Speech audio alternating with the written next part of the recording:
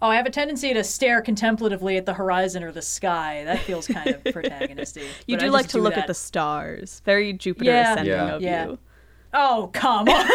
Of all the things. You made me watch it. Yeah, you gave this to her. Yeah. You forced this to live in my brain forever. I did do that.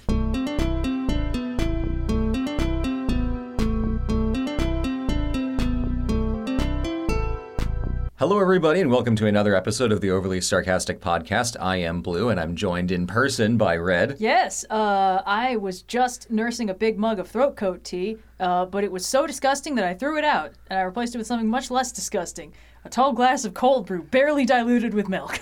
I have chosen to consume neither of those things. I've got water. Smart.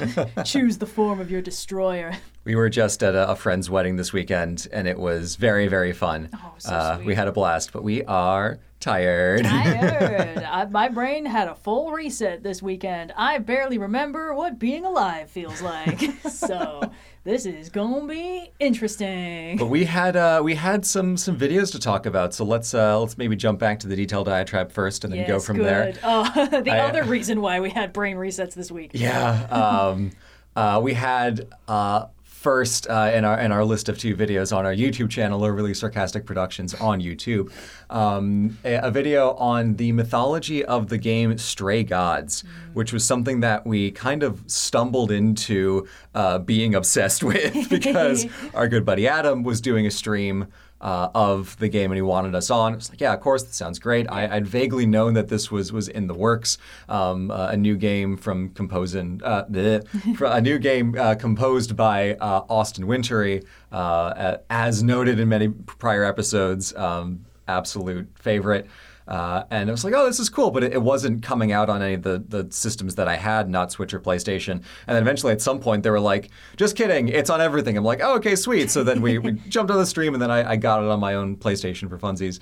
And we had such a great time. I was like, hey, Red, I think we need to make a detailed diatribe on this and kind of bump it up to the top of my queue. Yeah. So I just kicked a video out of the schedule slot to do this instead. And it turned out really damn well. I'm super happy with the kind of like narrative we were able to construct and explaining how the game works and why it's so fascinating as a Greek mythology, urban fantasy, murder mystery, interactive musical. There's so many words in it. So many words to describe it. And the video turned out well. And then it was viewed and appreciated by composer Austin Wintory, creative director David Gayer, and team lead Liam Essler, and I guess a bunch of other people at Summerfall Games who made this thing.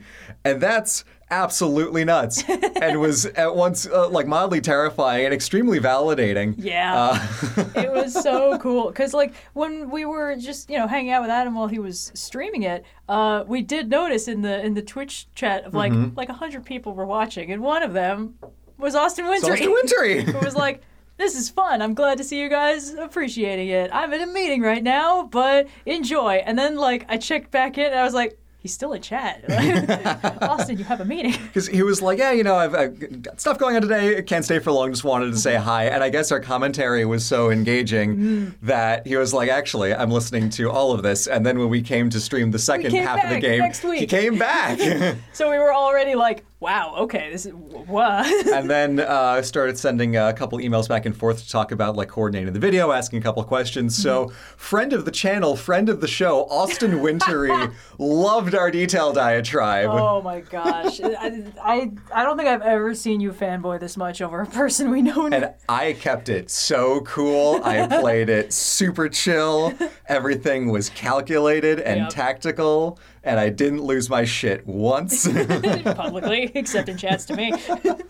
Oh my gosh. Yeah, it was super fun. He's just extremely cool and wonderful to talk to, and so enthusiastic about the work, which made it so fun to chat about like the nuances of like what's going on in the game mythologically. So he emailed us like, I didn't even know some of these things that you were talking about, so I feel like I learned about my game from this.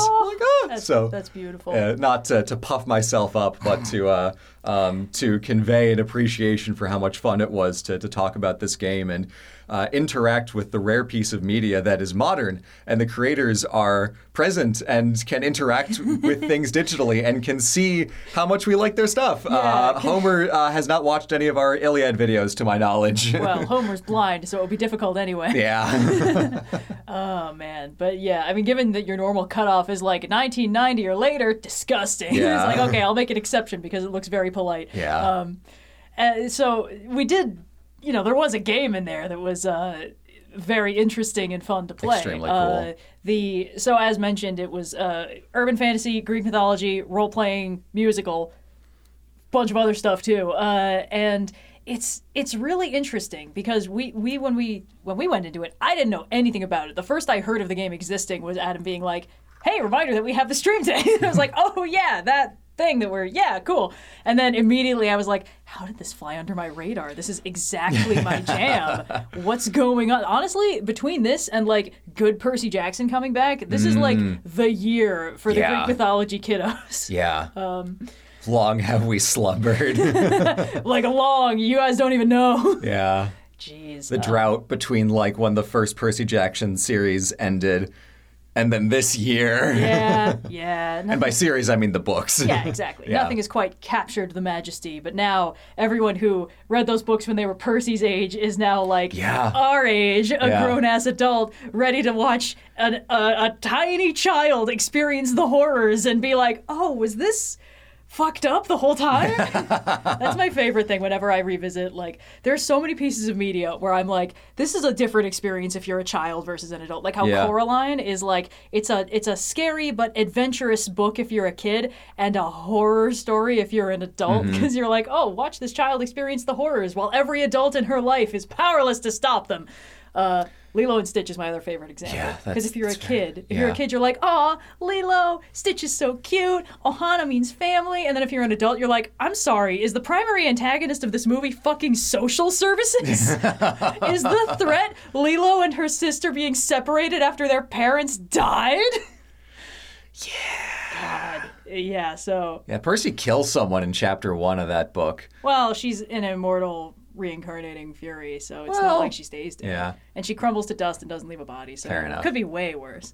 No immortal soul to speak of. Morally okay. Percy's mother does murder a man in cold blood at the end of that book, though. Yeah. But he deserved it, so whatever. But, also, no muss, no fuss. Just turn him into a statue. The most humane way to murder. Oh, my God.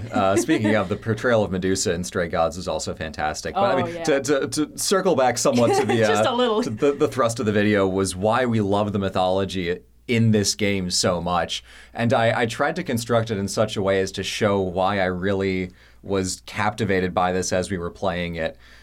And to give everyone who's watching it a reason to go out and play it right now and experience it for themselves, with a clear, like, halfway cutoff point in the video where it's like, look, if this has intrigued you so far, go play it. Yep. And even still, like, for someone who watches the whole video, we chose to leave a lot of things unsaid. Like the core mystery, we didn't touch because that's still better if you experience it for yourselves. So, yeah, and there's even like going back and like subsequent playthroughs and stuff, like understanding structurally like the kinds of things they do to like obfuscate the plot and like how they cast suspicion depending on which characters you ally yourself with.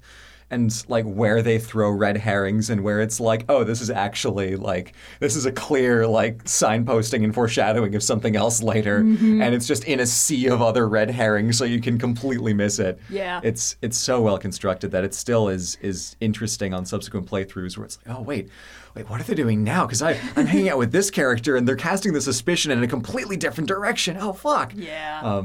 And then in the end, it's still like you get that big number with the trial.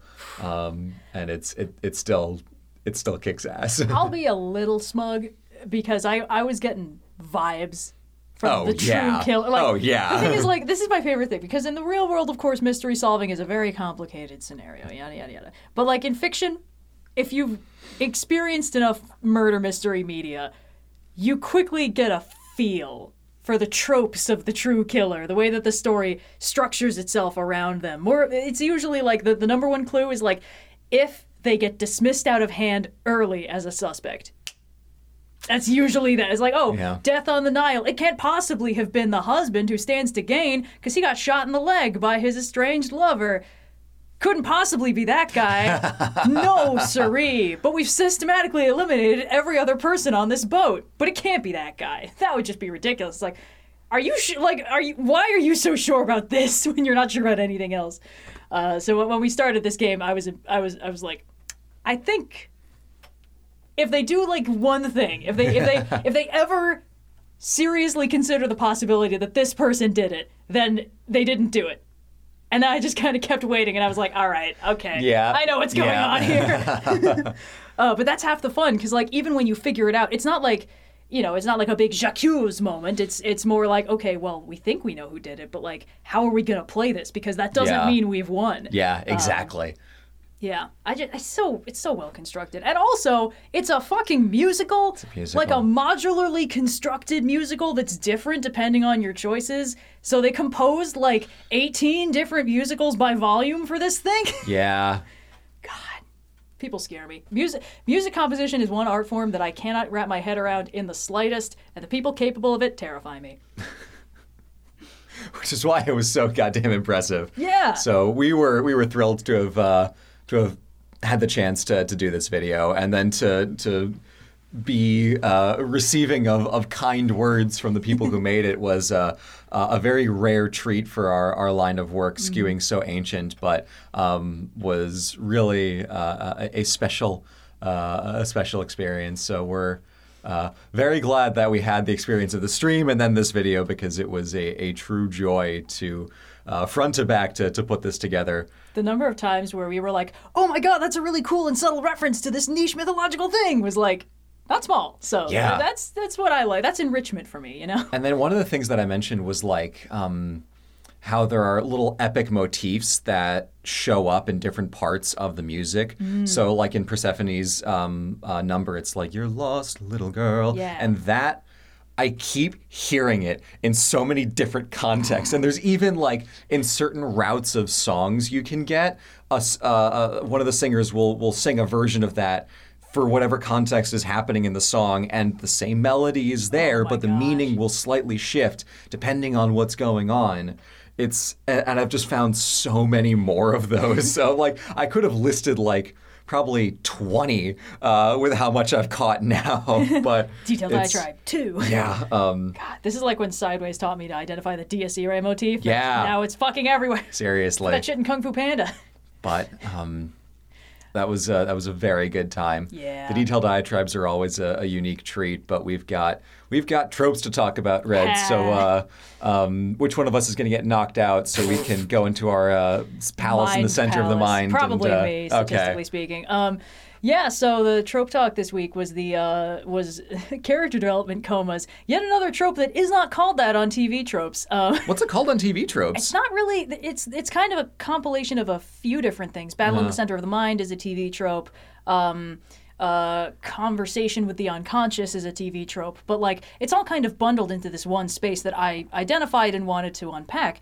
It's another case where I did a video about a thing that I clocked in my own writing and then decided to start unpacking because I thought it was interesting. So like whenever I'm like, it's so easy for a writer to use this to like explore parts of the character that otherwise never see the light of day. It's like, yeah, it must be pretty comforting and tempting to do that considering you left one of your primary characters unconscious for 6 real world months, whatever. But it's so easy. And the funny thing is like, it's a trope that I obviously knew existed. It was everywhere, but it was one of those things that was so ubiquitous, it was almost hard to find like specific examples for in places. Because the thing about like, you knock a character out and then you can do whatever you want. It's like they're going to wake up from point A to point B. They were unconscious. They wake up somewhere else. It's the easiest thing in the world. And then if you like think about it, you're like, did they just like cart this guy the whole? Like if he woke up a little, did they knock him out again? What happened? Like what's going on? This shows up fucking everywhere. It's so funny. I was recently watching a video that was just like a plot summary of the entire Mortal Instruments series, just so I don't have to read them, because they're so aggressively not my speed. But I was just kind of curious. And the number of times that a character will just like randomly get knocked out or fall unconscious and then wake up somewhere else, I was like, yeah, see, it is everywhere. Or even in Dante. That's the thing, the Alighieri maneuver. But the thing is that God, I think it was like several podcast episodes back where I mentioned I'd watched like this Skull Island animated miniseries on Netflix, which actually ends with this maneuver. I don't think I used it as an example, but it was so perfect, where it was pretty clear that like they were choreographing the final fight, and then they realized they had like one fewer episodes than they thought they did. They were like, well, shit, quick, make it a sequel hook. And the POV character slams her head into a tree, is knocked unconscious, wakes up in a hospital on the mainland off of Skull Island, and that's how the entire series ends. And I was like, God. see, absolutely no logistics. It's like, oh, you were unconscious for like 2 weeks. Don't worry about it. You're fine. You can immediately spring out of your hospital bed with, do a nice little jig and yell about where they put your kaiju dog. Imagining like the dramatic moment of like the hands start to twitch and like the character's like head rolls around like, oh, where am I? And the nurse is like, not yet. Boom. It's like, well, we haven't yet struck the set. Get back in. Have you experienced character development yet? Nurse, is that a hammer? Answer the question. Oh, man. Wrong. Whack.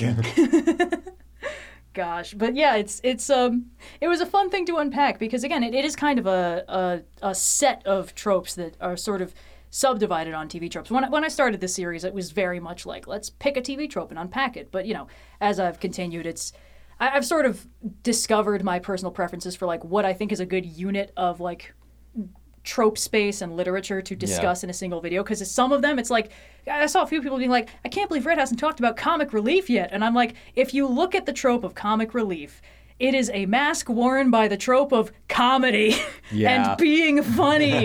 Like, what the fuck am I supposed to do? Here's how to be funny, guys. Like, no one in the history of the human race has ever been able to figure out a way to teach other people to be funny. It's like made of je ne sais quoi, but like I don't fucking know. Anyway, so like I could subdivide it. It's like, okay, here's a specific comic relief sidekick archetype or something. Like here's the mood lightener or whatever. Here's why you have Robin in Batman and Robin or something like that. But it's such a huge trope. Whereas this is like a story beat. This is a thing that happens. There's one that I just finished that is also a little bit unusual, and you guys will see it in like a month or two. I genuinely don't remember when it's going up. It's been a very complicated week. But it was fun because it was the script for that one started as like an offhanded joke where I was like talking to Magenta about, I think she was watching Yu-Gi-Oh! GX, and I was like, oh, cool, have they hit this beat and this beat and this beat yet? And she was like, yeah, they did this beat, but we haven't hit that beat yet. And I was like, I really know a lot about the exact plot structure of this show that I've never watched. Okay, cool. And then I just moved on. But, sometimes you get like settings that invite very specific story structures, or like in this case, the character development coma, they all basically break down into that 4-step process. They can be different lengths, but if you like... if you just knock out a character to move them from point A to point B, you don't get the inner look at, like, what's going on, bud? How you feeling? You want to talk with your dead father figure or something? As a treat? Could be nice. But if you do it that way, it all kind of is shaped the same and serves the same purpose. And I liked how many people in the comments were like, yeah, I like it better when they wake up and have come to a completely erroneous conclusion that's going to fuck them up for a while. I like the Anakin version of this. Yeah. The examples you used in this video were really great. You've, of course, got the Star Wars one. You have the spectacular Spider-Man symbiote sequence, which is really great. A lot of good stuff from She-Ra. I was like, we should do a detailed diatribe on She-Ra. Wait, that was the second one we ever did. Yeah, we tried. Cool. We already did that. Great. I've gotten better at video editing. It could probably actually work this time. But the conclusion that you came to at the end of like, just because you have this neat bow packaged character moment in a dream does not mean you're out of the woods. No. Applying that information is very, like, you can't just read a self-help book and be like, great, my life is solved. I'm fixed now. Yeah. There was one example in there that I was a little tentative on, and a few people in the comments basically voiced my internal, like, concerns about it, which is there's a thing in The Dragon Prince Season 3 where the main character, Callum, who he's like, I'm a mage because I can use this primal stone that has a storm in it so I can cast wind magic with it. And then the primal stone is destroyed and he doesn't have it anymore. And it's like, well, now you can't do magic because humans can't do magic. This is the one known fact of the world. Elves can do magic, dragons can do magic, but humans can't do magic. Absolutely none of them can do magic. They can only do dark magic, which vampirizes the magic out of other creatures that are naturally magical. And then Callum is like, all right, it's a desperate hour. I'm going to use dark magic to free this dragon. And he does it. And then he goes into an angst coma. And when he wakes up, he can do wind magic. He can just do it. He wakes up and he's like, I understand the Sky Arcanum. Now I'm the first ever human mage. And I was like, cool. What? Hold on. And the thing is, Dragon Prince is one of those Netflix shows that was canceled after season 3 and then resurrected. It's back now. And they've done 2 more seasons since then. But there was a while where like basically that was like the final season. They had a big final boss fight. And he could just like do wind magic. I think he got that in season 2 actually, and then in season 3 he's like, I can just do wind magic. Everyone chill out. I'm a human mage. Don't freak out. It's just chill. Like I'm the first human ever to do it.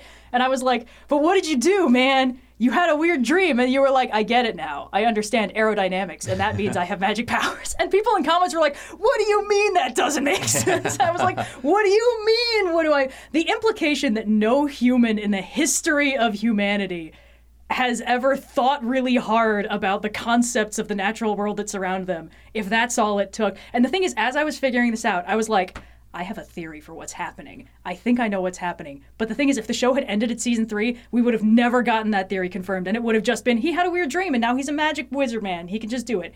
And the theory is, if you use dark magic, it is the only way for humans to gain the ability to do elemental magic. Because he's done it twice now, and in both cases, he has immediately gained the ability to use a form of primal magic afterwards. In season 5, he does it, and then he can do water magic. He's like, I figured it out. And I'm like, did you figure it out? Or is this just dark magic again?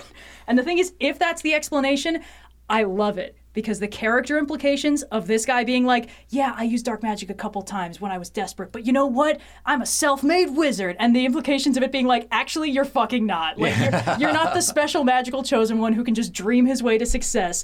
If you use dark magic, you get an unallocated point in wizardry, and you've just been spending it on shit that isn't dark magic. But that doesn't make you the one special human exception to the rule. It's pretty funny. I like that better. I think it's a very interesting way to play it. But you have to remember, we had like 3 years where the last we'd heard of it was, he had a weird dream. He talked to his dead mom and his dead dad, and he's really fucking losing the parents department right now. And then he woke up and he was like, I got it. I can just do it now. And as I was watching it, I was like, yeah, that's so powerful. What a profound dream sequence. And then I thought about it for 10 minutes and I was like, no, I don't like what that says about the entire rest of the human race if this is all it took. And everyone's like, yes, humans have been persecuted for their inability to do magic forever. They've been discriminated against until they were given dark magic by this evil guy. And I was like, nobody? People have built boats and nobody paid enough attention to sail aerodynamics before this kid? He gets it explained to him in the dream by a pirate he hangs out with who clearly understands sail aerodynamics. If that was it! Anyway, it's fine. But like, that's the thing. That's what I think is so interesting about this, because you don't immediately question that. You're like, wow, he woke up and I'm so relieved and he can just do it now. That's so great. What a powerful moment for him. And then it's like, well, hold on. Wait a minute. just slow your roll there, champ. Pause. Like, if we ignore the dream sequence, if we just look at this from the outside, it's like he falls asleep, he has a fever dream, he wakes up, and he's like, I'm a wizard now. And then he is, and it's like, okay. Anyway. Just like, imagine the real world equivalent of that, where like Isaac Newton goes to bed and he wakes up, he's like, concept. Calculus. I think things fall down.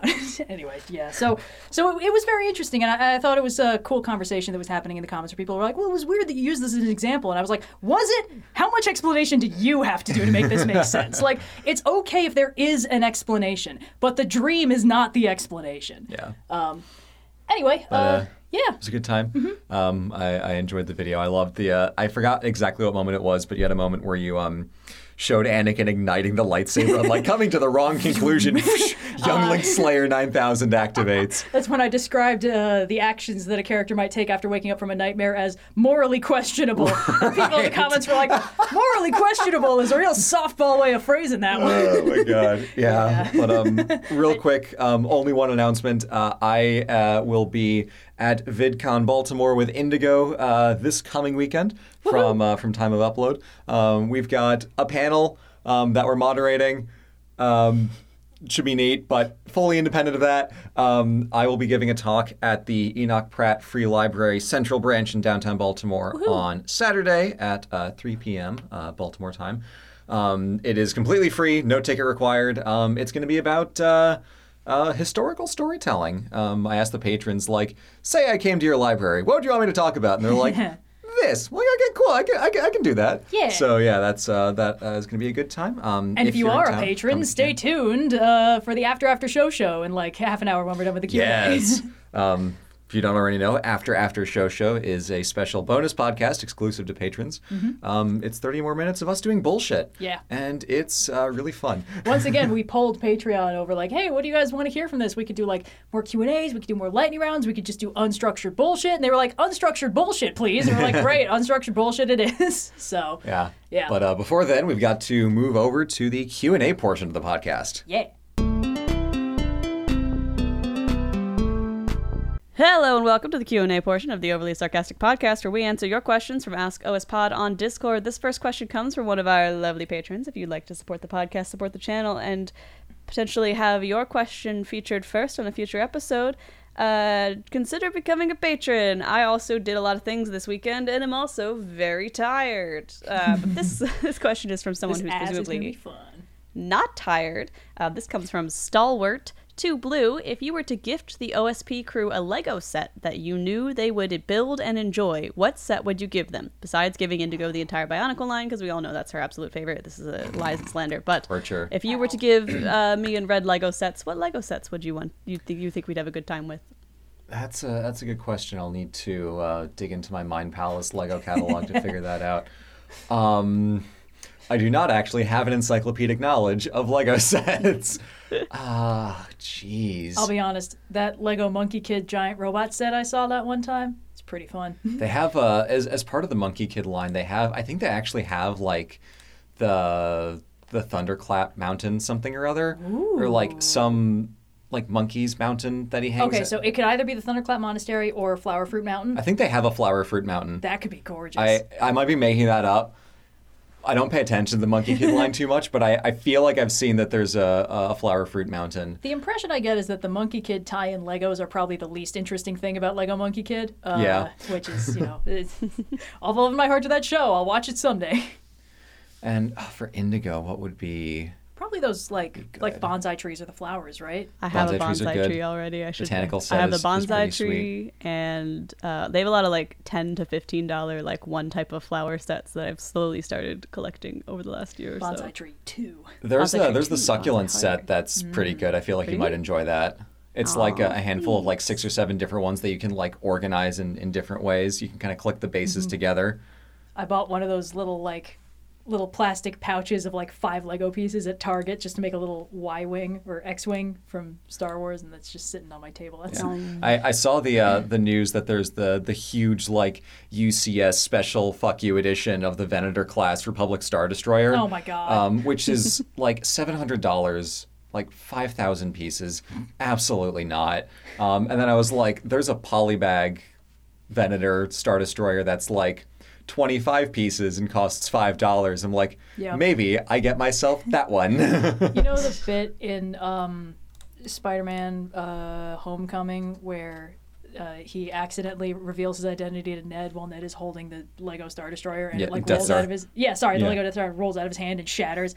I was wondering like how many takes did they get and how many fully built Lego Star Destroyer sets to the production design team between how many PAs had to spend their whole day building the Lego Star Destroyer in order to get that scene? I almost wonder if they just like did like just the outer shell and then filled the interior with loose Legos so it would break more effectively. I think I remember hearing that they had to do it differently, that it's actually well built enough that it doesn't shatter quite that thoroughly. And this is maybe a different conversation, but like in terms of the scale of effects and what's impressive to see, like destruction physics rendered on a computer is like, okay, whatever, that's like, a couple hundred clicks, like sure. Yeah. But to have like the mental context for like, this is a Lego set that I understand like the approximate size and scale of, knowing that someone or a handful of someone's had to build like 5 or 6 of these for different takes. Yeah. That is more impressive than any of the destruction physics at like fucking Coney Island they do on a green screen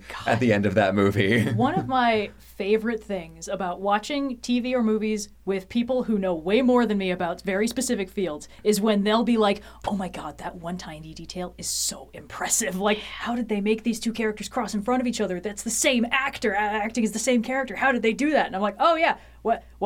Or like in fucking Terminator 2, there's a bit where like they're poking around in the Terminator's like cybertronic brain and they're like shooting that from the back while the conversation is happening in a mirror in front of them. And I was like, yeah, whatever. And then it's like Linda Hamilton has an identical twin sister who they used to shoot this scene from the back with an Arnold dummy while Arnold and Linda Hamilton are standing on the other side of that mirror that is a mirror and doing the scene. And I was like, fuck, what? Okay. So Terminator 2 also has one question. of my favorite sound nerd fun facts of like something that we talked about as a principal in sound design when I was taking classes on it in college is like, how do you make something sound really good? Not just like you could put a gunshot sound effect in anything, but we use Terminator 2 as an example of like, actually you should put like 7 to 8 different gunshot sounds together layered to create one gunshot sound. So whenever they do like a shotgun shot in that movie, it's like there's like, if you look at the tracks for that sound effect, it's like 8 tracks deep just to make the one sound effect sound so much better and deeper and richer and realer. That explains why it's so meaty sounding. That's why it's so meaty sounding. That good sound effects are actually like 8 different sound effects in a trench coat. That's the secret behind movie sounds.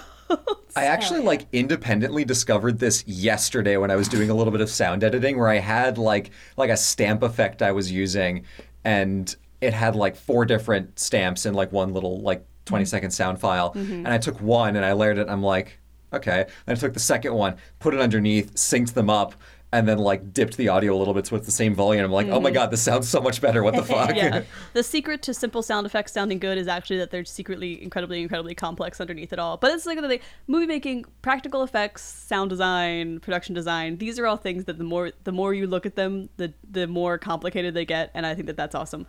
Yes. Similar, VFX has similar principles and theories. I'm just a little less familiar with them, but yeah, no, you guys. It's like when I'm watching an animated movie. The thing is, like, as a visual artist, you'd think I'd be better at this, but like, I have to purposefully switch on my like animation brain and pay attention to how complicated the animation is, so that I can appreciate like that's a really fucking complicated thing to animate. Like a person who's like talking while they move their head from like one angle to the other. That's hard to make look right, and I just don't notice it most of the time. Yeah. Or like, all of the stuff that like, is it Dan Baxter? He's like this incredibly good animator to the point where he's kind of a legend in the field.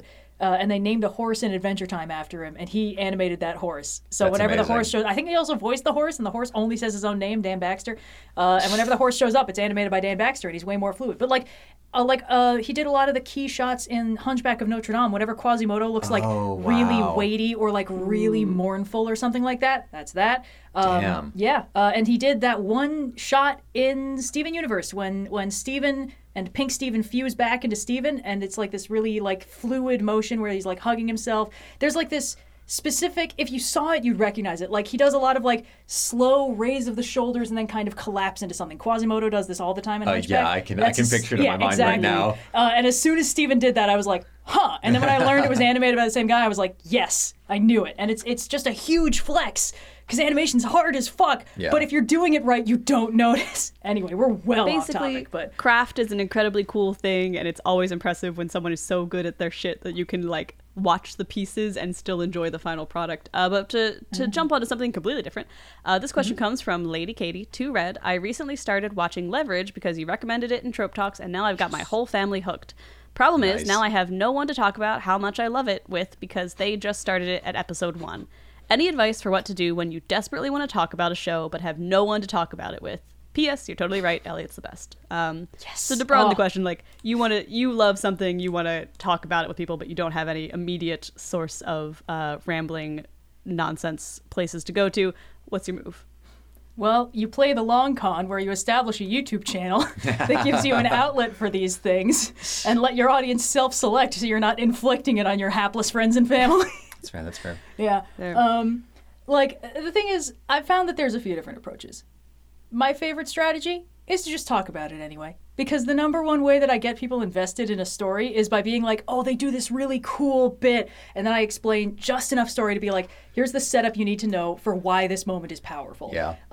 And the thing is, like, this wasn't even, like, I didn't come up with this pro strategy. Half the shows I watch are because I've had conversations with my dad that are exactly like that. That's why I watched Leverage, is because my dad was like, yeah, there was this fun heist show, and it had this this really interesting, like, protagonist who, because we were just discussing how, you know, writing in shows goes, and he was talking about how there's this frustrating thing in a lot of long form storytelling where, like, characters who are kind of like defined by single flaws often don't ever get to make meaningful progress in correcting for those flaws.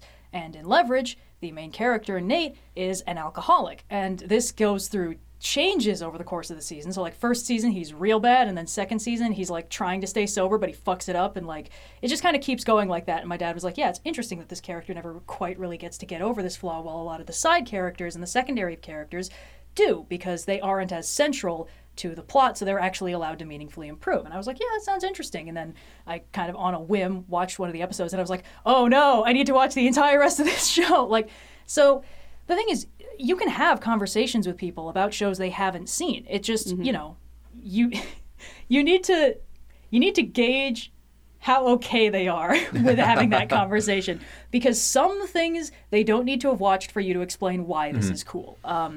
One of my favorite pastimes is discussing various Star Trek series with people who have only watched like 1 or 2 Star Treks and being like, yeah, this one does some interesting stuff with this character. Like when you guys were like, when Indigo was like, hey, you should watch DS9. They do some great stuff with Worf. It's because I was like, TNG is great. I wish they treated Worf better. It's good to see the boy have a good day sometimes, or a bad day that he handles really, really fun. Yeah, exactly. And the thing is, if the trope talks have proved anything to me, it's that you can talk about elements of storytelling and elements of specific stories without going super into the weeds about like what makes this story very specifically work. And half the time, the fun is not about like, oh, this show is so good, it does this and this and this. The fun is you being like, I love what they do with this moment. Like, this is so powerful. I thought they handled it really well. Or, like, they did 4 seasons of build-up just for this one gunfight, and when it hits, you're like, wow, that's such good payoff. And someone doesn't need to have watched the show to get why that's powerful. But if they have your analysis and then watch the show, they can be like, oh, yeah, I see what you mean, because you mentioned that they were building up to this moment, so, like, now I can kind of see how they're planting it along the way. I guess the short answer is just, like, you know, test the waters. Like, don't talk somebody's ear off on something they're definitely not interested in. I have done that before so many times. I'm sorry. Oh, it's fine. But the thing is, there are ways to talk about this that are interesting for both parties. And if you kind of need to be able to gauge, like, I'm going too deep into this and the person I'm talking to is kind of glazed over a little bit. Yeah. But you can also be like, yeah, they did this one really powerful moment. Like, you kind of have to gauge, like, how much backstory can I explain to this person without, you know, without breaking their brain, where it's like, they did this powerful moment where this character was trying very hard to do this thing that was impossible for them. Like, okay, cool. And then you're like, but you see, it's powerful because 2.5 seasons prior, he'd had the exact same experience when he was doing this complicated thing. It's like, okay, slow your... How much of this is interesting to somebody who doesn't know what's going on? Yeah, that's something I've also learned in trying to, like, explain, like, an interesting history thing that I learned, or just talk about something in general, or, like, in the instances where I have been, like, in a place with friends who have not studied this, like when we all went to Iceland and I had to give, like, a quick 5-minute history lesson on why Hallgrímskirkja is interesting. There is a skill in understanding Red, exactly what you said, like how to give the right amount of context to make it make sense without just, like, dunking someone in a bath of backstory that takes forever and still leaves them feeling lost, because now they have so much information they don't even know what to grab onto to understand the actual point of the thing you're trying to tell them. Also, just as a general note, if your family is watching the show and maybe they care about being surprised by things, they're not the target audience for these conversations until they caught up to you. I personally don't care about spoilers, but a lot of people do. So just, like, give a little check-in. It's like a patience thing, because you're in an ideal scenario where you've gotten your family into this thing and you can experience it with them, even watching it with them if you choose, and be able to share that moment together and see their reactions as it's happening or hear what they latch onto. So be willing to be patient, because having them go through that and be there as they are experiencing it is very exciting and a very rare treat. Yeah. So be willing to wait, because it is very worth it in its own right. Absolutely. And if you have the ability to, if you want to watch it alongside them, you could absolutely do that. You certainly don't have to, but, like, if you're in the same place or you have time, because you've already seen it, you can just jump in wherever they're at and be like, oh, I remember this episode. This is so fun. Or, if you haven't rewatched it yet, you might be like, I didn't realize that this was setting up this thing they do later. Things like that. So there's tons of ways that you can specifically engage with it. But if you really want to scratch that itch of like, what are people saying about this? I want to talk to them about this. That one's harder. I have sometimes found that like it can just be worth just a quick, morbid curiosity. If you do a quick Tumblr search for the name of the thing, you will get like gift sets and analysis and a lot of other people who've got the exact same level of brain rot that you might be cultivating, and it's a good way to scratch that itch without inflicting it on any hapless friends and loved ones. Yeah. Basically, there's a lot of ways to engage with media you like. Glad that you've enjoyed the show on Red's recommendation, and have fun chatting about it with whoever you can find. This next question comes from Decaphosphere to all, and this question is timely and meme-related and mostly directed at Blue. How often do you think about the Roman Empire? Oh, God damn it. Yep. I posted an Instagram reel about this, which may be the first and last time I ever engage with Instagram reels, but... I was so surprised when I saw a notification that OSP has posted an Instagram reel. Yeah, when you linked it to me, I was like, I forgot we could use that. What are you doing? Yeah. Because it's fundamentally constant. I joked in that reel that it's the substrate of my fucking consciousness, because on one level, everything that I'm doing professionally has some variety of a tie by virtue of the fact that it is me thinking about history. Is there some relationship to the Roman Empire? Every European society, every Mediterranean society has some immediate relevant link just by virtue of it's the same place. They're in the same cultural soup. Mm-hmm. There's no way that I can escape that. So I joked like, I think about it for about like 7 hours straight professionally, and then twice or 3 times a day in my free time. So it's truly constant, and it's fun to hear this like finally a TikTok trend for him. This is the one time I was ever tempted to jump into this kind of internet discourse, whereas normally I'm like, nope, get me out of that. I will stay far away, thank you. Everyone can have their fun. But it's fun to see the ways in which different people find it interesting and like what people are intrigued by. Because, you get like, gladiators, the Roman army and stuff. And some people are like, yeah, like fucking concrete, man. Like, holy shit. Or like the Colosseum, or the art, the visual style, the idea of this place, this society that like everything else in Europe on some level, and in the Mediterranean as a whole, and on some level is built on. Like, most of the cities in Europe exist because those were Roman cities. Most of the cities in North Africa and the Levant exist because, well, no, those places were there first. Yes. But exist in the same places as Roman cities that were, yeah, exactly. But it is everywhere. It's inescapable. Yeah. So I'm so rarely not thinking about it. Something, all roads lead to Rome. Yeah. I always get suspicious whenever there's an unnecessarily gendered meme going around.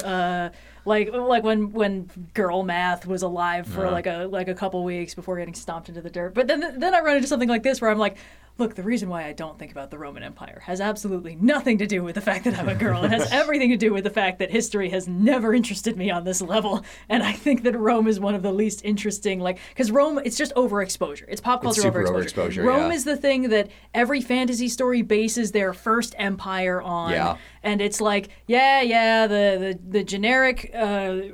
leather kilted helmet guys with the crests. We've all seen them. So every time one of these things runs up, I'm like, do I need to like prove that gender stereotypes are bullshit by pretending like I'm interested in Rome? Or can I be true to myself and say, fuck it, this is nerd shit? Yeah. On one level, what I've seen is like, wow, a lot of the things that people find most immediately like captivating and iconic about Rome are the things that I find absolutely the least interesting. I do not give a single solitary fuck about gladiators. They are boring. People just like Bloodsport and Colosseums. Yeah. So the Colosseum is great. Gladiators are stupid. Mm-hmm. The movie Gladiator is good, in spite of the fact that it is about gladiators. For more on that, check out the Movie Struck episode on Gladiator. Yeah. In which Blue has been the only person to ever have significant enough tech troubles to require me to use the backup audio recording because he named his file the entire I am Decimus Maximus speech. But we're not going to make fun of him again for that. Instead, we'll move right along to the next question. This one comes from Ada, /occasionally sarcastic. To all, as a sort of follow-up to the pedestrian fare question, what is your most protagonist-y quality? Okay, no. Here we go. Tell us why you're not like just other save girls, my you know? voice and call it a day. What about you, Blue? Oh, man. At a younger age, I thought my hair was my most protagonist-y feature. It's pretty protagonistic. It's pretty poofy. Yeah, it's good. I'm less vain than I was at that point in my life, so I probably would adjust down to like my library setup is probably pretty protagonisty because it's extremely extra. But I am extremely fond of the power of friendship and going on quests with my buds. And the fact that I've managed to construct a life where I can actually do that sometimes is very cool for me. Probably all the sword fighting for you, right? Sword fighting is pretty protagonistic. Just casually being able to fence. Yeah, having met my wife sword fighting after getting my ass beat. Yeah. I've got a mental tier list for how cute the story of how my various coupled friends have met, and you guys are S rank. Fuck yeah. Yeah. The other end of the bell curve is defined by the friends of mine who met in an alphabetized line. Anyway. Which, like, it loops around to also being iconic in its pretty own cute, way. yeah. It's the most mundane, yet extremely iconic. Mine's probably my dead mom, right? That seems like an Oh. easy Jesus Christ, Indigo. You're your own I'm allowed person. to make a joke. I mean, fuck, we can't It's our stop you, but personal like, tragedy. shit. We're all from such different genres. We've got Disney protagonist, anime hero. Yeah, what magical powers are you gonna get on your 17th birthday? Ooh, do I get to pick, or does it just like happen? Yeah. Well, traditionally it just happens, but Yeah. She was a tour guide, so like I don't know. I can identify murals in the city of Philadelphia really easily. Some of them have bricks painted to look like the wall behind them. You should check out Mural Arts Philly. It's a great organization. But Yeah, we raised money for them. Yeah, they're great. Yeah, they're great. Zicky, get out of here. Oh my god. Magenta and I have a running gag where we keep because we run in very different internet circles. And before she did her TTRPG thing for our channel, we were sort of joking that like the various circles we're in would be like, wait, that's your sister, because of like how very different the vibes are. Like literally arcane, like Jinx and Vi levels of like opposite ends of like Vi being like the fucking Piltover police boss, where Jinx is like down in the trenches of Zod. I think the phrase I used was like down in the TTRPG transbian mafia or whatever. But the running gag is that we each pretend that we are the bad guy in this dynamic. Because Magenta loves the villain vibe. She loves being like, ha ha, you fool, you think you understand my machinations. But I keep being like, dude, I'm coming at this from a position of enormous privilege. I'm obviously the bad guy and you're the cool underdog. And she's like, no. So anyway, that's our favorite bit right now. Yeah. So I think having a very different and yet still identifiably my sister is my favorite protagonist trait. Good. There's queer-coded villains and then villain-coded no. Oh god. Every time I'm like, hey, you want to look at some dresses? I'll just like clock the most vampire looking thing on the page and be like, this one? She's like, yes. Nice. So. Like, fuck you, but also yes. Well, more like I'll be like, oh no, I can't show you this because you'll use it irresponsibly. And she'll be like, what? And then she'll be like, oh no. So it's fun to have that power. My brother's Yes. my youngest brother, who is studying to become like a marine operations deck crew captainy guy, does steal flannels from me occasionally, but that's about the limit of costume sharing that goes on in the Indigo household. Isn't your brother like a knight of the Order of the Northern Wind or some Arctic yeah, bullshit? Arctic bullshit. When you cross over the Arctic Circle and you're on a boat, he is in marine operations college degree program, and the summer before, he sailed on their training ship, and part of the route they went crossed over the Arctic Circle. And when you cross over the Arctic Circle, there's a little, like, I want to say like a hazing ceremony, basically, where a different crewman on the ship who has already crossed over the Arctic Circle, like, makes you do a little walk around the ship and, like, wear a funny costume and shit like that. And at the end of it, you get, like, recognized by Boreas Rex, King of the North, and you get a little, like, it looks like a Costco card, but it's on it in, like, half Old English, half completely normal writing, is like, we recognize this sailor as is recognized by Boreas Rex, King of the North, and he is granted passage across the 7 seas or whatever. It's just very, like, neat little, I love the little sailing traditions and stuff he tells me about. He's looking to work in, like, cargo ships and stuff, so maybe not quite the vision of old sailing ships that you might have in your mind, but it's nice to see that the traditions have continued. So that's probably his most protagonisty trait. Knighted by Boreas Rex, King of the North. Yeah, that's up there. Yeah. But I have a tendency to stare contemplatively at the horizon or the sky. That feels kind of protagonisty. You do like to look at the stars. Very Jupiter ascending of you. Oh, come on. Of all the things. You made me watch it. Yeah, you gave this to her. Yeah. You forced this to live in my brain forever. I did do that. But let's move on to another question here before we take the show out. This one comes from a myriad of stars, Hazel. To all, when you were in high school and college, what color folders and notebooks did you assign for what class? For example, science is green, math is red, history is blue, etc. Mm-hmm. So math is red. Math is correct, red. Math so is red. I have a different answer English for that. Is blue. Because I took Chinese as my, like, second language class, and that always got red. So red was out of the running immediately. Got it. And math would usually be, like, black for me. I think I did, like, math red, and then, like, social studies or English blue, and then everything else, like, green or yellow was for whatever else I had left. Yeah. I had, I think it was different in college and high school because I had, like, a different class structure, but math red, science green, I want to say, like, history was blue, English was black, and, like, when I was taking Latin in high school, that was yellow? No, because Latin was blue for a while. Well, I mean, it also depended on the year. Was English? English might have been blue. I don't know. Yeah. But yeah, no, I was definitely, like, basic bitch, like, math red, science green, and then the other three were basically at the whim of whatever assortment of classes, because, like, in college, I didn't have, like, a splitsies, like, history versus English. It was all just, like, various humanities stuff. Yeah. So it was like, all right, well, I don't have a math class anymore, so this Augustus class is red. Let's go. So it broke down pretty swiftly in college when I had a new setup every time. I also remember, man, the allure of new school supplies was truly every time I walk into a Target or a Walmart as a 25-year-old woman, I walk into the school supply section and I think, I could get a couple notebooks. I don't have I don't write anything on paper. I have one planner and that's it. But it's so tempting. But for me, it was second language Chinese was red, math was black. I want to say history was like green. No, history was blue, science was green. English would be like yellow or pink, depending on the color available at any given time. And I think that's all of the school subjects, but don't quote me on that. And then by the time I got to college, half my classes were Chinese and half my classes were film, and it became a free-for-all.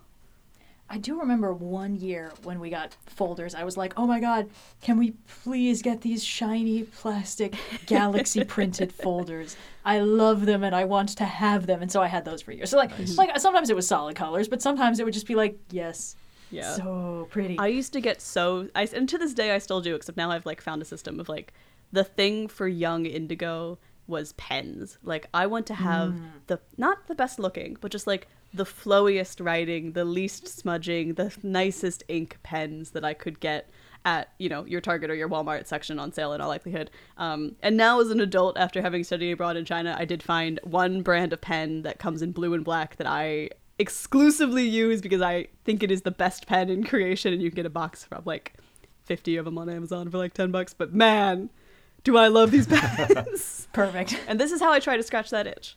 But yeah, that was, if only. Yeah. All right. Well, we got time for, I think, one more question here before we take it on out of the podcast. We'll throw one to our ace members of the podcast. This one comes from your local space cryptid, to Red and Blue. Are there any ace characters in fiction you think did a particularly good job at portraying asexuality? Oh, that's so fun because until recently, I would have been like, well, Jughead is the only one. God. They couldn't even give us that in Riverdale. No. It's fine. I had no expectations for Riverdale. It's dead now, which is cool. Yeah. Let's see. It really does feel like a lot of it is kind of relegated to assumption or like general principle. I gotta say, I really appreciate that Luffy in One Piece is like, yeah, canonically so ace that he's immune to like love-based powers. I think that's the only case I've ever seen where a character isn't just like, oh, they're just not in a relationship right now. It's like this character has the power to make anybody attracted to women madly in love with her, and Luffy's just like, what? So that automatically makes me like it a lot. But then there's so many cases where I've been like, this character never has a romantic interest, and I think that's really cool. And then like they're just kind of doing their own thing, or like they might even have an episode where a character's like, I'm here to seduce this character, and it just doesn't work. And then, like in Samurai Jack season 5, they'll be like, finally, we can put in all the sex and violence that we've been craving this whole time. Jack is straight now. And I was like, fuck. So, anyway. Yeah.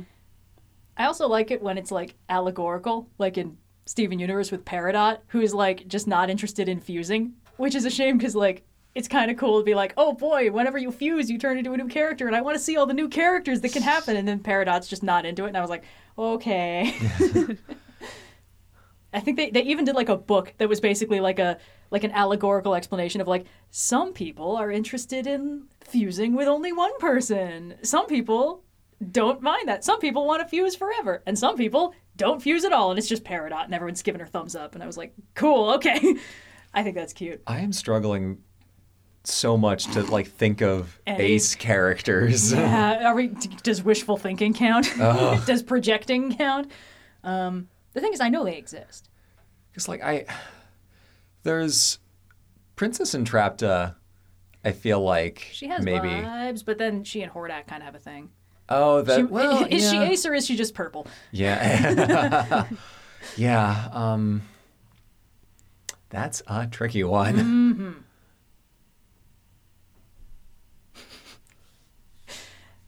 Yeah, this is the eternal problem because, like, I think a lot of people sort of initially just assume this character is like me until demonstrated otherwise. Mm-hmm. And in a lot of stories, it's like, oh, romance is not at the forefront. You just get characters that, or like especially in like kids media, where most characters are not going to express or acknowledge the existence of sexual attraction in general. It's like, okay, yeah, these characters are friends. They're all hanging out with each other. Nothing else is going to like come up. But, you know, the way you read that as like, yeah, the default state of existence is not going to be the same as like someone else is like, I'm going to assume every single person on this screen is straight, you know, whatever, for some reason. Actually, you know what I can do? I can give a very far in advance tease of a project that'll be coming next year. I accidentally wrote a pair of ace protagonists in a story that you'll all be able to see next year. I wrote it in college before I'd figure this out, and I'm like, do I need to give them like romantic interests? No, that's not important to the story. Great, cool. I can focus on what matters, which is like the core drama at hand. And then only afterwards I realized like, oh wait, shit. Nice. Yeah, I remember this conversation. So those two, check back in a year when I can talk about it more. Yeah, it's good. Oh, gosh.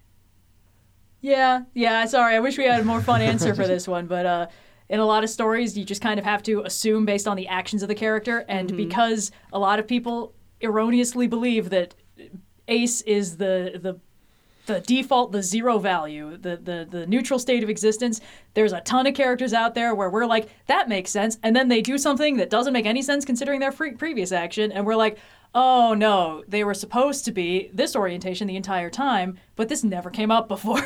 Okay, cool. So it's a little bit tough, because with a lot of characters, it's like, this character has only ever expressed attraction to these people, so we can infer that they are, you know, this orientation or that orientation. I remember the moment when I was like, oh shit, the way a character acts is supposed to inform how we read their orientation. Like, if they act as though they are interested in these people, we're supposed to be like, oh, they're probably interested in this group of people. this is a weird fucking thing to say, but like I was so used to this making no sense to me. I was so used to it being like, these characters might never ever act like they even like each other. And then they will be mashing faces and declaring their undying love, and the universe will align to say that they are soulmates. And I'll be like, cool, that has no bearing on their characterization. It seems like it's just something that was inflicted on them. And then at some point I was like, hey, wait a fucking second. We're supposed to actually be able to infer things about this character's orientation based on how they act towards the people around them. And if they're like, I find this character pretty, we're supposed to read that as, I find this character attractive, and infer from there, which is not at all how I had been reading that stuff. So I was constantly getting blindsided by obligatory heteroromantic subplots. And I was like, anyway, so. Yeah, no, I think it gets into the really interesting space of like, not every story needs to explicitly say every single fact about every single character in order to still be a good story and create compelling... Oh, yeah. Red, please. Sorry. I don't want to talk over the two Ace members of the podcast talking about Ace characters. No. Please do. You're absolutely right, but I finally remembered one that I actually really liked. So there's this manga called Dungeon Meshi. It's getting an anime adaptation.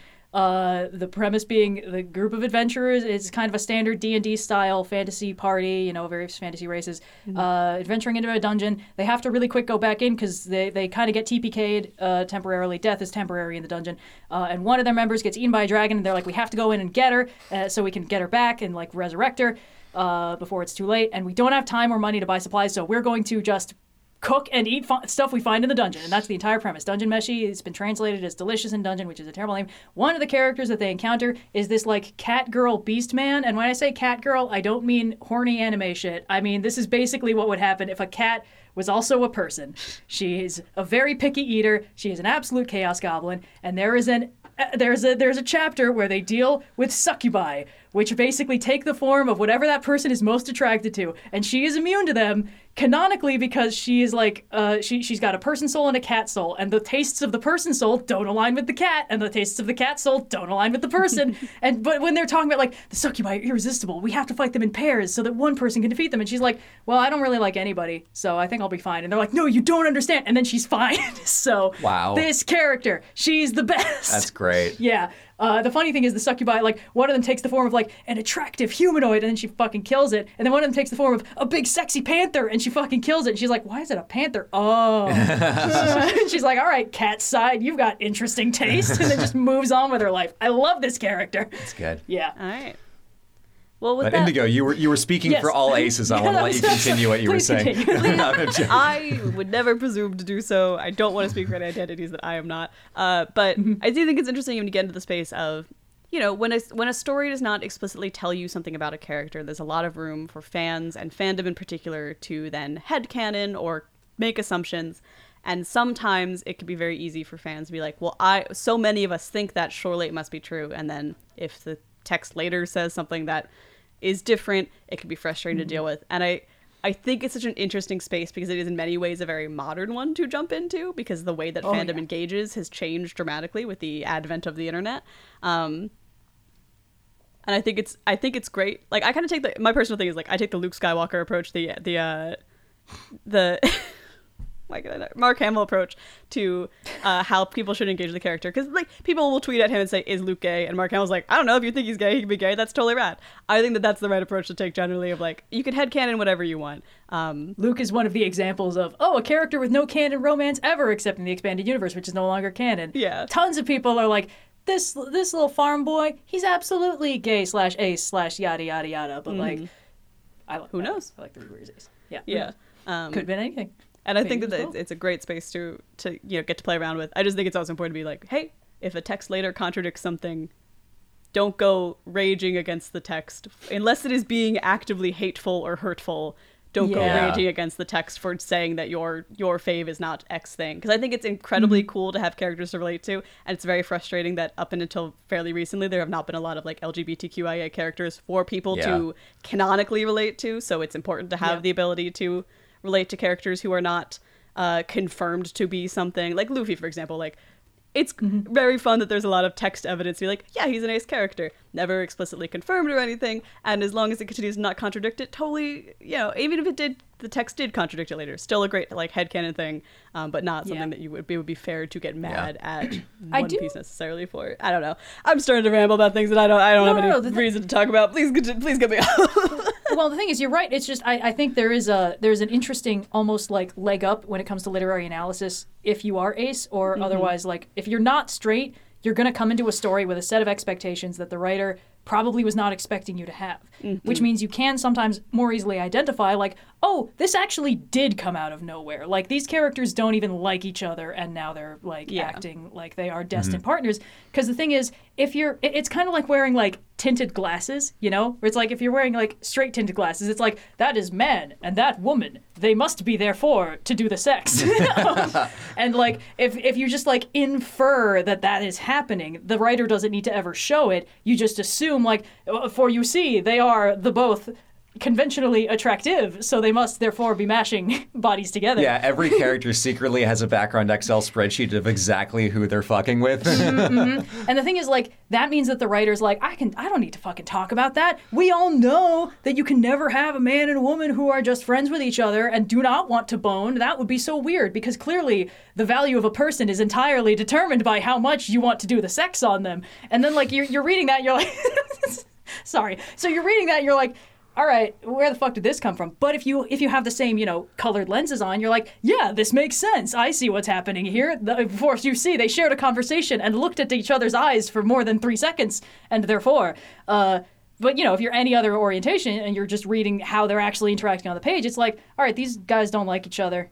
This guy thinks about her boobs more than I expected him to, but whatever. And then it kind of goes from there, and then you're like, oh, that's what we're doing. Okay, so it's essentially, it makes it easier to spot bad writing in a lot of cases, because there are a set of agreed upon conventions that that a lot of writers kind of assume the audience will automatically have, and if you don't automatically have those, you will spot the holes in the writing that are covered over by this essentially perception filter. And if you come at this from the perspective of being ace or aro or anything like that, and you just kind of don't automatically infer that a romantic or sexual relationship is desired between any two sets of these characters of, theoretically compatible genders and orientations, you're kind of just going to be like, how are they acting towards each other? Seems like they like each other enough, or it seems like they kind of fucking hate each other. It's interesting. And then stuff will just happen, and you'll be like, oh, did that make sense? Hold on, let me go back. And sometimes you'll be like, oh, yeah, I see it. They kind of like, they're admiring each other, their skill in battle, whatever. But a lot of times you're like, no, this is weird. This is weird, and I didn't know that was happening under the hood the whole time. It makes you feel any better. I wanted to believe... Yeah, please. No, sorry, go ahead. I was going to say, if it makes you feel any better, sometimes the allosexuals among us can also be like, where the fuck did this come from? Yeah.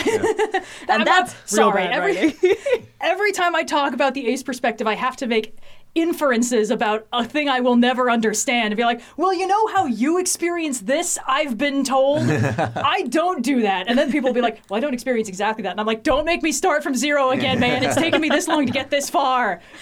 Blue, you were going to say something. There was a point in time when I wanted to believe that Obi-Wan could be an ace character, but unfortunately he fucks in canon. Satine. Oh, Satine. But we are coming up on time for the podcast. We ran a little long.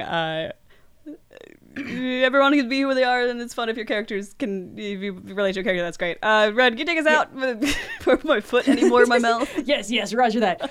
Thank you all so much for listening. We'll be back in 2 weeks with another exciting installment of the Overly Sarcastic Podcast. If you are a patron, or if you just want to become a patron, any tier will do. We are about to hang out for another half hour to record the After show, or the ass, as I call it. And it's a long A vowel sound specifically. Ass. We could have called it anything, and we chose to call it that. I think that about covers it. We don't have any fancy announcements for the immediate future. So, until next time, I've been Red. I've been Blue. And this has been an Overly Sarcastic Podcast. Ooh. Thanks so much for listening to this week's episode of the Overly Sarcastic Podcast. We'll be back on October 11th with another thrilling installment, but if you miss us before then, be sure to check out Overly Sarcastic Productions on YouTube. Got a question for the pod? Head over to Ask OSPod on Discord for a chance for your question to be featured in a future episode. If you enjoyed the show, please rate us and leave a review on your preferred podcast platform. And if you really enjoyed the show, consider becoming a patron. Links to all that and more can be found in the show notes below.